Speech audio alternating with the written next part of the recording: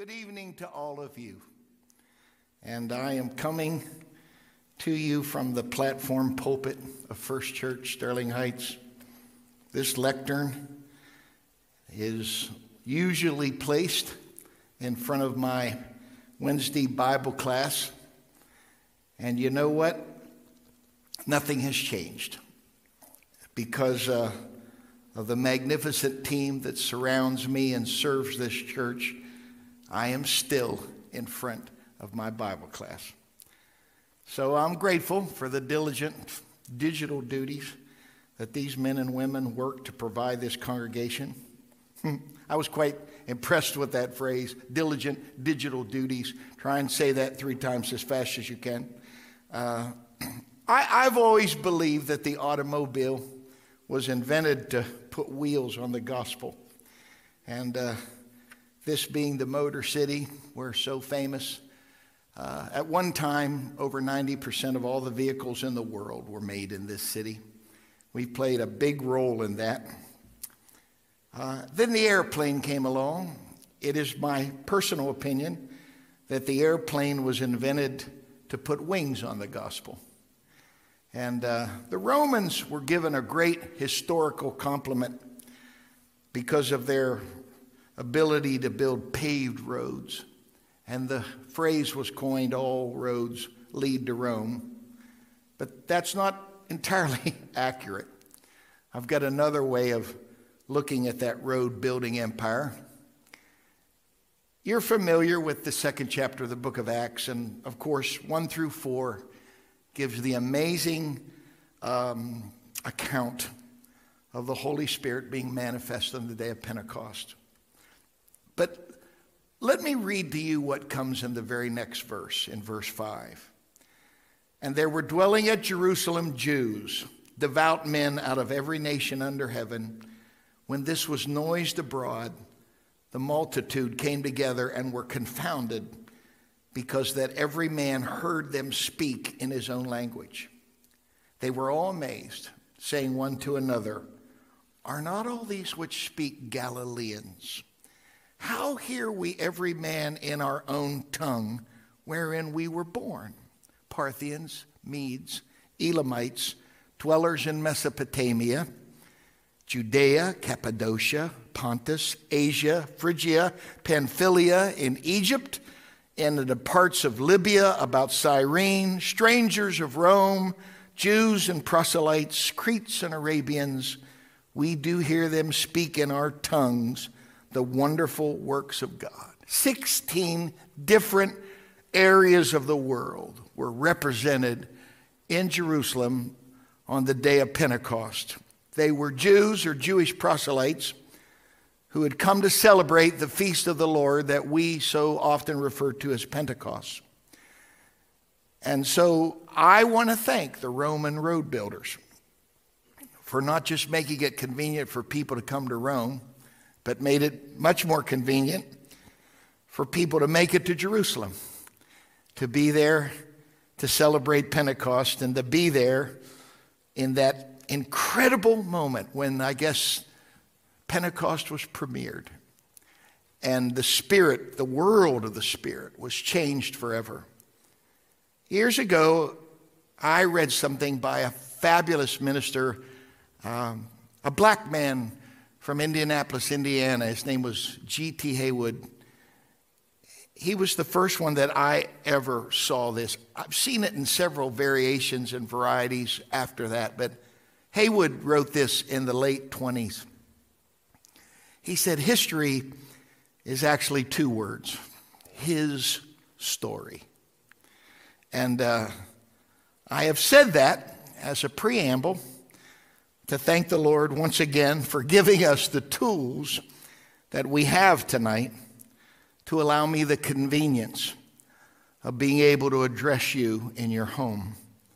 All over this city, families and Bible students are watching me through the internet. We have been given the most powerful tool to not just take the gospel to the whole world, but to take the gospel immediately to the whole world. Paul one time said in Acts 20 and verse 26, he said, I am pure from the blood of all men. And there are, of course, several ways to look at that, but one of the things he obviously meant was that he had done his best to preach the gospel to the civilized world. But it took him most of his life to do that. The fact is that tonight, I have no idea who's listening to me. And so I want to thank the Lord for the great blessing of being able to speak, not just to this flock of hungry sheep that call First Church home, but to listeners at large around the world. This has been an amazing week. We have been doing our best to manage a situation that's very fluid and it's changing rapidly. We're doing our best to balance the dual duties of being good citizens by obeying our elected leaders, and yet doing our best also not to shirk our duties to minister to the spiritual needs of those who look to us for direction in these times. I've always loved history and biographies, and I was pleasantly surprised to learn that I am sharing a week and quite possibly a day with a deeply loved leader from the past. No one was more respected in America than Franklin Roosevelt. He is the only president to ever have been elected 3 times. He came to office during the most difficult time in the history of this nation. It's known as the Great Depression. My father will soon be 93 years old. He went through that. He told me nobody that went through the Great Depression came out of it without being scarred. And he would correct me at times because I would spend money very freely, and I would buy things without caring really for what the cost of it was. And he would say, if you had gone through the Depression, you wouldn't have done that. Franklin Roosevelt became president in the middle of the Great Depression. And if that wasn't enough, during his first year in office, the Midwest was ravaged by what is known as the Great Dust Bowl. In one day, this will be very hard for you to wrap your mind around this. In one day, 300 million cubic yards of dirt simply blew away. To put that in perspective, when they built the Panama Canal, it took them 5 years, and they dug out 270 million yards of earth. It took them 5 years to do that. But when Roosevelt became president, in one day, they lost over 300 million yards of dirt. It was a double whammy. It's kind of like one of those old 50 radio stations that says, and the hits just keep on coming. And on this day, as near as I can tell, 87 years ago, Franklin Roosevelt sat down for the first of what would be 30 of something he simply called a fireside chat. He would just sit down behind a desk and he would talk to America to do his best to calm them and to help them understand what was going on and what was being done and implemented to help, and giving them hope that they would come out of this. It is my hope that these times with you for the next several weeks or however long will be times that you will look forward to hearing, just like those frightened folks did almost 90 years ago. Let's tune in to Pastor Hoffman and let's see what he's got to say. I want to begin by saying how wonderful it is to remind every one of you how wonderful it is to live a life that's faith-based.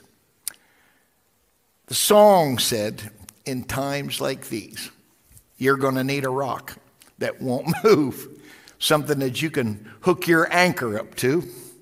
10 years ago in this city, We went through a horrible time that's been commonly referred to as the crunch. There was the crash, but we had the crunch. And what a crunch it was. I got a call during the middle of that crunch with all of the foreclosures and all of the terrible things that were going on economically then. I got a call from the man who handled our bank accounts for the church. And he said, I'd like you to just come down here and I want to see you for a moment. And so I went down to his office and we just began to talk, and I did my best just to encourage him and make him laugh, as I usually do. And I got up to leave. And I was getting up to leave. He stopped me and he said, don't leave yet. And so I said, okay, why? Why do you want me to stay? And he just looked at me so forlorn and he said, Pastor, I am responsible for 222 different accounts of businesses in this city. And he said, the church that you pastor is the only account that I am managing that's in the black. And I guess I just wanted to talk to somebody that didn't need interest-only payments, or who was asking me for 6 months of not being able to have to pay a payment at all. He said, and I guess I've got a question for you. What in the name of God are you doing in that church that I don't see happening in so many other places? And I said, well, I've got a scripture for you. It's in the book of Exodus, and it said, there was darkness over all the land of Egypt. It said it was even darkness that could be felt. But in verse 23, it said it was so dark they couldn't see one another, and nobody even moved. They never left where they were for 3 days. And then as I was getting ready to throw my punchline, my banker friend said, let me finish the rest of the verse, Pastor Hoffman. He said, but all of Israel had light in their dwellings. And I said, yes, sir, that's what it says. And we had a word of prayer, and I left. And not long after that, I was asked to write an article for a magazine. And I told the editor I'd be proud and happy to write an article. But then he added, well, we want to tell you what to write about, Pastor Hoffman. We are going to put out an issue about pastoring depressed people in a depressed city. And I just said, well, I'm not your guy. And he began to quote all of the terrible things that were being said about Detroit. And my response to him was simple. I said, sir, when everything that can be shaken starts shaking, people start looking for something that won't shake. And I said, this economic world is shaking right now, and I'm privileged to live in a city where people are looking for something that won't move, and that is the rock called Jesus Christ. And I said, this is the perfect time for. He said, you've got more foreclosures in your. He said, you're missing a point. This is the perfect time for a great harvest. And we found out that it was. And there were lots of folks that had to move away during that time, but they've all been replaced, and the church has flourished, and we're so grateful for all of that. And I strongly believe in the return of Jesus Christ. When he left, the angel told those disciples, why are you staring up into the clouds? This same Jesus who went away is coming back. And I believe that very strongly. What you and I are experiencing right now is nothing compared to what is going to happen after what the word calls the catching away. I don't want to be on this earth after the Lord takes the one thing out of it that means more to him than anything else, and that's the church. You do not want to be here after the church is taken. And so I found these verses that have always resonated with me in times like this. It's in the 17th chapter of the book of Luke. And in verse 20, Jesus is trying to explain to these religious leaders what the kingdom really was. Because these people were so convinced they were the children of God. They were convinced they had all of the truth. They were convinced that it was their temple that you had to attend in order to find the one true God. And Jesus starts his discourse. Listen to this verse in verse 22. He said unto his disciples, the days will come when you shall desire to see one of the days of the Son of Man, and you shall not see it. Now that's sometimes too much stained glass scripture for most people, so let me give you another translation.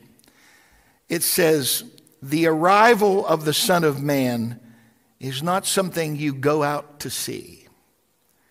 He simply comes. What that means is you got to be ready. You got to be ready. He's coming. and he followed this by this verse. He said, the kingdom of God is not here or there. It's within you. It's within you. So this is an inside job. This is not about geography. Now, Jesus spoke to large crowds. There were several times in the Bible that he spoke to crowds we know of that were in addition to 5,000 people. But he also spoke to a woman at a well, just him and her. He spoke to Nicodemus, a leader, a ruler, possibly what we would call a Supreme Court justice. Many times in the Bible, it was just Jesus and one person. So what you've got to understand, ladies and gentlemen, that the church is not where you are. The church is who you are. And Jesus told the woman at the well, he said, the hour's going to come when you're not going to worship in this mountain or in Jerusalem. In other words, it's not going to be limited to one geographical location. And there are people that can just melt down right now. I've got to go to the church. I've got to, and to them, the church is this building in Sterling Heights. But that's not accurate. This is just the place where the church meets. You are the church. And you need to understand that right now, where you are, in your living room, in your kitchen, either by yourself or possibly with family members, you have to understand what the kingdom is and what it isn't. One group said you could find God there. Another group said you could find him here. Jesus said the day is coming when you're not going to be able to limit him to simply one location. Read these verses where he talks about the days of Noah. He said they were eating, they were drinking, they were marrying, divorcing, getting married again, divorcing, getting married again. Sound familiar? It's a culture way. It said, and they knew not until the day the flood came and took them all away. Then he talks about a guy by the name of Lot, Abraham's nephew. This famous verse is found there in the book of Luke. Remember Lot's wife. We don't know what she looked like. We're not told to remember her because of her economic status. We're not told to remember her because of how much education she accomplished. We are to remember her because, according to the word, somewhere out in that arid desert tonight, there's a bump on the ground. It doesn't look like much. It's not dirt. It's worn with time. But according to the word, it's still there.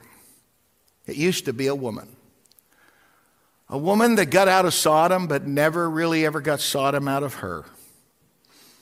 And Jesus used that example about fleeing Sodom with this catching away thing that is presenting itself to you and me. I was going to do it. It just became so overwhelming I didn't. But I was going to fill stands around me tonight with books. I've got dozens and dozens of books in my library that I've collected over the years about prophecy. Without exception, every one of those books attempt to answer the same question. When is Jesus coming back? But when you read the discourse in Luke 17, Jesus talks about two people going to sleep and only one of them waking up in the morning because the other side of the bed is empty. He talked about two people that were working in a field, and one of them just turned around to talk to his coworker, and there's a rake just lying lifelessly between a row of beans where a worker was just moments ago. He talked about two people that would be working side by side. One would turn to her friend, but she wasn't there. The disciples asked this question when Jesus said that. Where, O Lord? And Jesus said something amazing. He said, wherever the carcass is, or wherever the body is, that's where the eagle is going to gather. The disciples did not ask the question that everybody's asking, when is Jesus coming?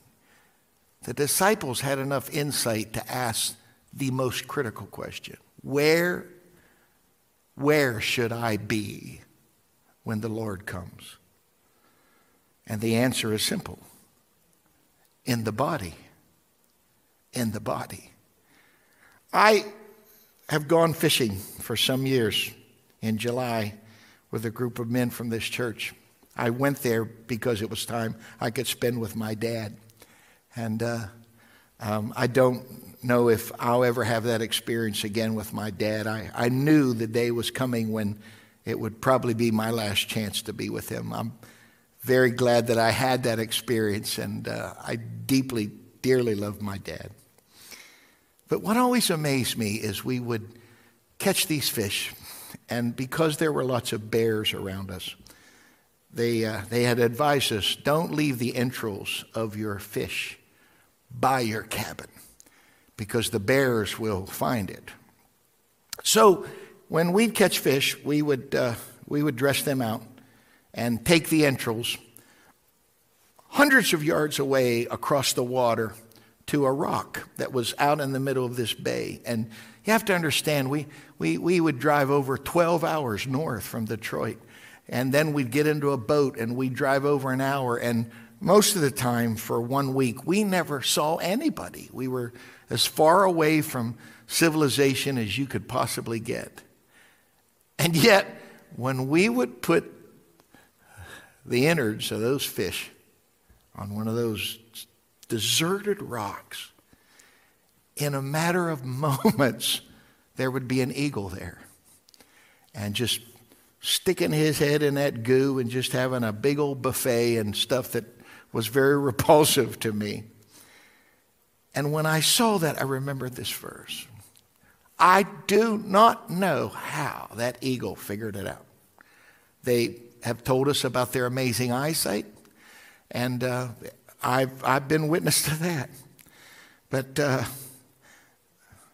Jesus used that analogy. He said, I'm telling you, if you put a carcass out there, eagles are going to find it.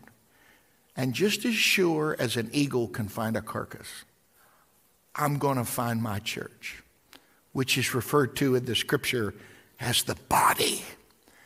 So my question tonight is not when is Jesus coming. My question to myself and to the rest of us is, where are we right now?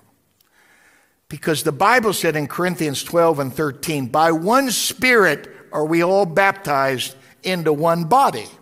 Into one body. In Ephesians 4, it said there's one Lord, one faith, one baptism. But right before it, it says there is one body and one Spirit. And I'm here to remind you, you got to be a part of the body of Christ. And right now, that's not going to be about coming into a building. And what are you going to do about that?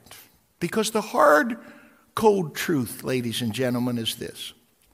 We have become so attached to these buildings that we have adopted a model that's really not biblical. I'm grateful for a building because I really strongly believe where the scripture talks about enter into your prayer closet. There are some things you can only get when you're by yourself, where you're totally free from distraction. But there are some things you're only going to be able to get when you're with other brothers and sisters. And right now, we are not permitted to be together corporately as we have been for many, many, many years. I'm grateful for a building. I'm grateful for a place where we have come, and I'm very confident very soon we'll be able to come back together. And when we do, my wife, we had a series of events happen to us this past year. And she was traveling a lot. And then my daughter was carrying a child, and she lives in Texas. And it was a very, very difficult time of carrying this precious little baby. So my wife went there to be with her daughter. As soon as she came back, we went away, as we do every February. We went away on a trip. And so when we added it all up, my wife had been gone almost 5 months. Now, I've lived with this woman for 40 years. This year, it'll be 40 years. I've never known a morning when she doesn't get up at 5 o'clock in the morning and read her Bible. Every morning, she reads her Bible and she prays. She told me that while we were apart, she never missed a podcast. She never missed times of auditing our services online. But she said when she walked into church for the first time after almost 5 months of being away, she immediately began to smile and began to cry because she said, I sensed the presence of God in a way that I hadn't felt. She said, I had struggled with despair. I had wrestled with depression, even though I read my Bible and I prayed regularly. She said, I was just so relieved to be back with the body again. And when we are able to come back together again, brothers and sisters, you're going to be grateful for this thing that maybe we've taken for granted for quite a while now. It's just such a delight when we can be together corporately. But until that time comes back to us, what are we going to do? You're going to have to learn the value, number one, of being able to be with your family. Enjoy this time with your family. Enjoy your time. Enjoy your time of having dinner together with another couple. When you talk, let your words be seasoned with salt. It's one thing for people that don't serve the Lord to freak out and be melting down right now, but it's a really sad scenario when someone who claims to serve the Lord lives in terror and fear right now. And that's why I said to you, I'm so grateful to live a faith-based life. I personally feel very, very sad for folks right now who don't serve Jesus Christ, or I guess even worse, people that used to serve him and walked away. Because it's hard to remember something you never tasted. But when you have had a valid walk with him and you chose to walk away, I'm convinced there's some extra special fear that gets attached with that. So, the Bible said fear is the beginning of wisdom. It's where real wisdom starts. So, are we going to learn from this or not? Because this is an amazing opportunity for you to witness. Everywhere I've been for the last couple weeks, I've done my best to smile. You don't have to quote scripture right now. All you have to do is smile, because people are terrified.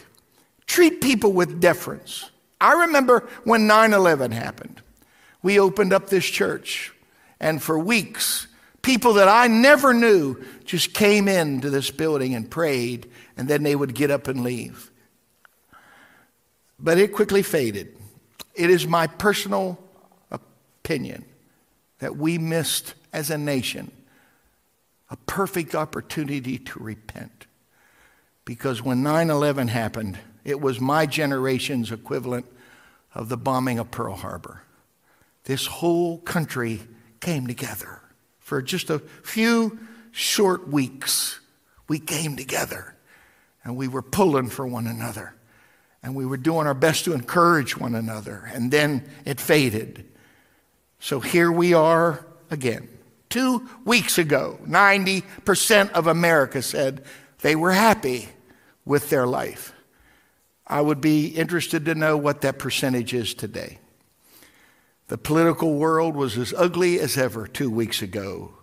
But look how quickly things have changed. We have a chance as a nation to repent. We have a chance right now to see just how frail and how fragile and how precious life really is. We'll go through this, but don't come out of this the same way that you went into it. Come out of this thing thankful. Come out of this thing with a grateful heart. There's a verse that's always intrigued me as I close. It's in Philippians. And in Philippians 1 and 3, this is what Paul said. I thank God upon every remembrance of you, or every memory, every time I think about Philippi. I thank God for it. And you could just pass that scripture over, but what you need to do is go back to Acts 16. Acts 16 is the account of Paul and his fellow minister being in this place called Philippi. And they ended up in jail.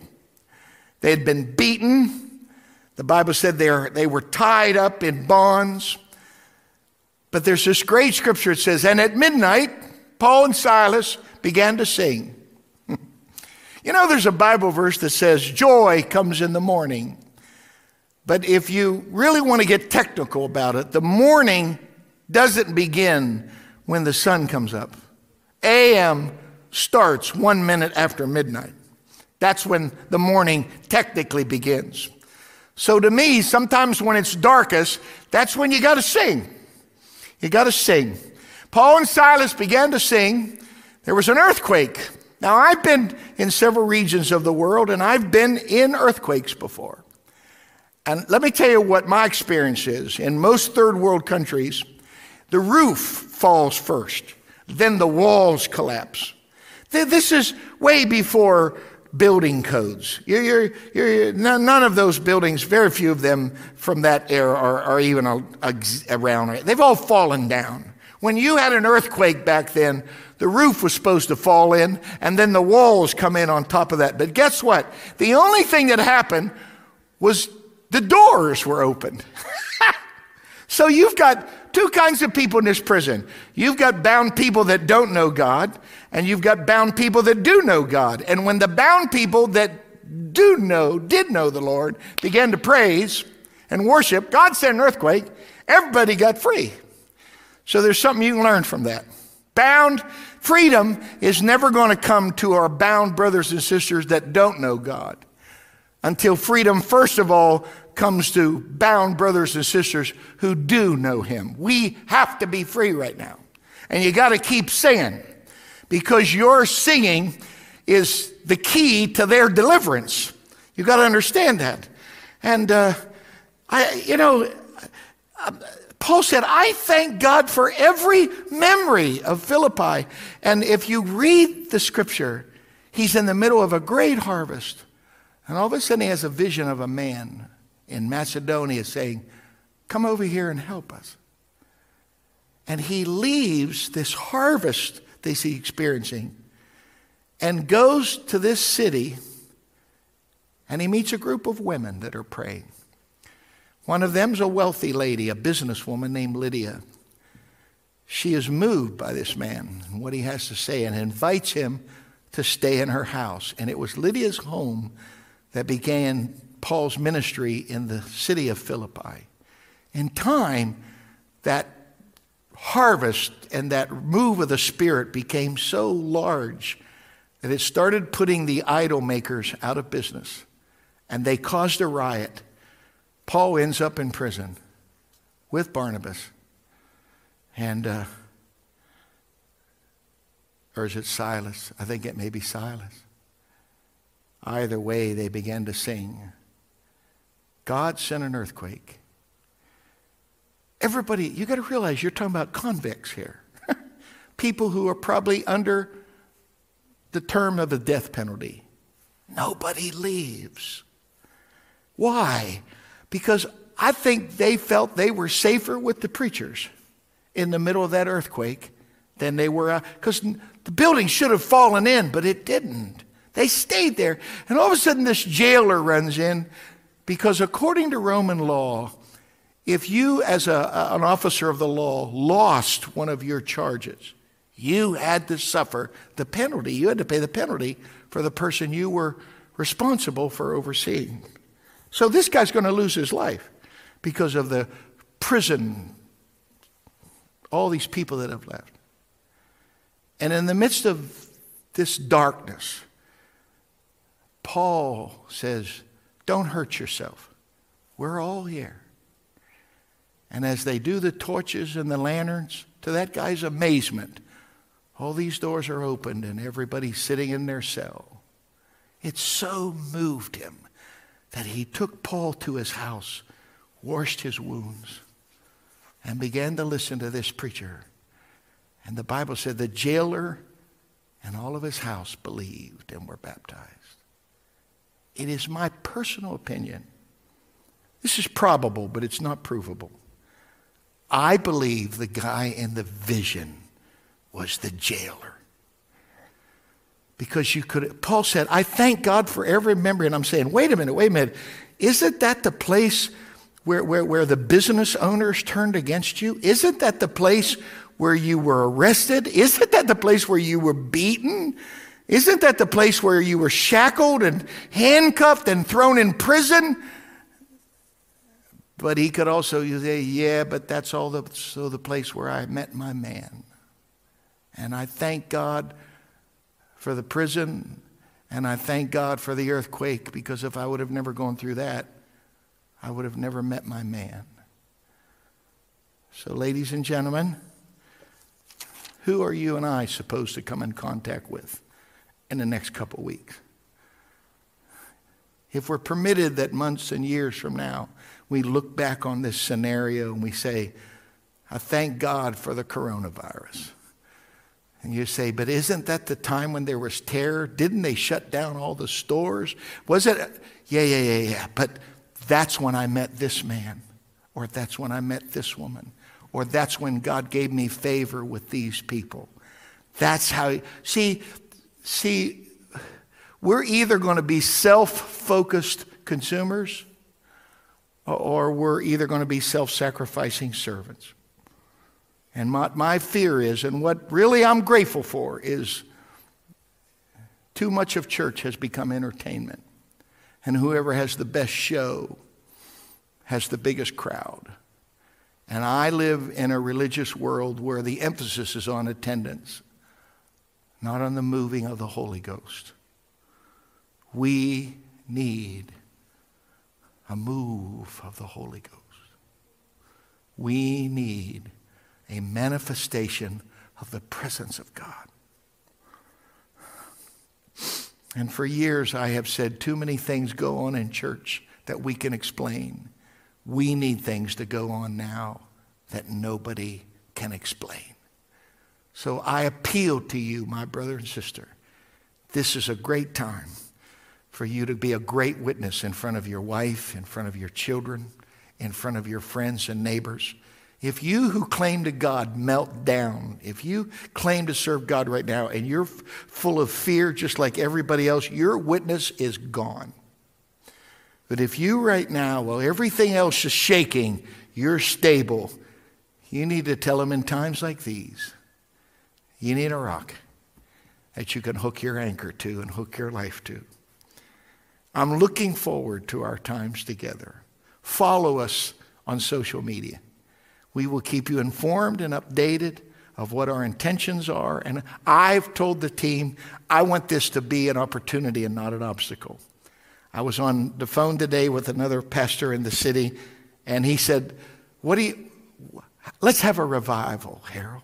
And I said, okay. He said, let's have an old time revival. So we began to talk and said, okay, this is what we're planning, and we'll let you know as the days go on. We're going to have an old-fashioned revival in the Detroit metro area.